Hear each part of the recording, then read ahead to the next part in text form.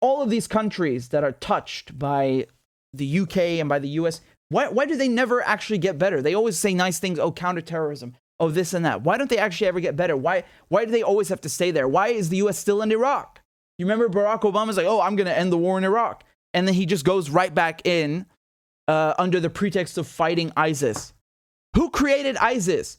ISIS would not exist if you hadn't invaded Iraq. That's a fact. There would be no Al-Qaeda in Iraq if the US hadn't invaded. So they create these problems and then pretend to offer the remedy, right? And that's their excuse for continuing the occupation. And they're doing the same thing here, man.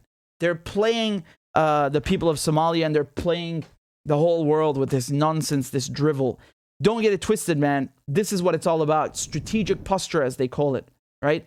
They want to make sure that they can control the entire continent. It's just, this is no different from French colonialism or British colonialism. This is neo-colonialism. It's just the modern version of it, right? It's just the contemporary fashion in which it's executed. It's no different, because at the end of the day, you have Western, European armed forces in Africa, in the Middle East, in the global South, subjugating the people of these countries, Africans, Arabs, and controlling their resources. This is no different. And anybody who tells you otherwise, who sells you this garbage, oh, but it's about counterterrorism, oh, it's humanitarian, that, shut the hell up.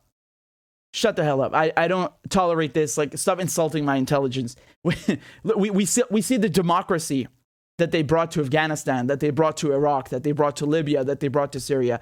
No, thank you. If that's your democracy, we want nothing to do with you and nothing to do with it. Right? Thank you very much. Goodbye.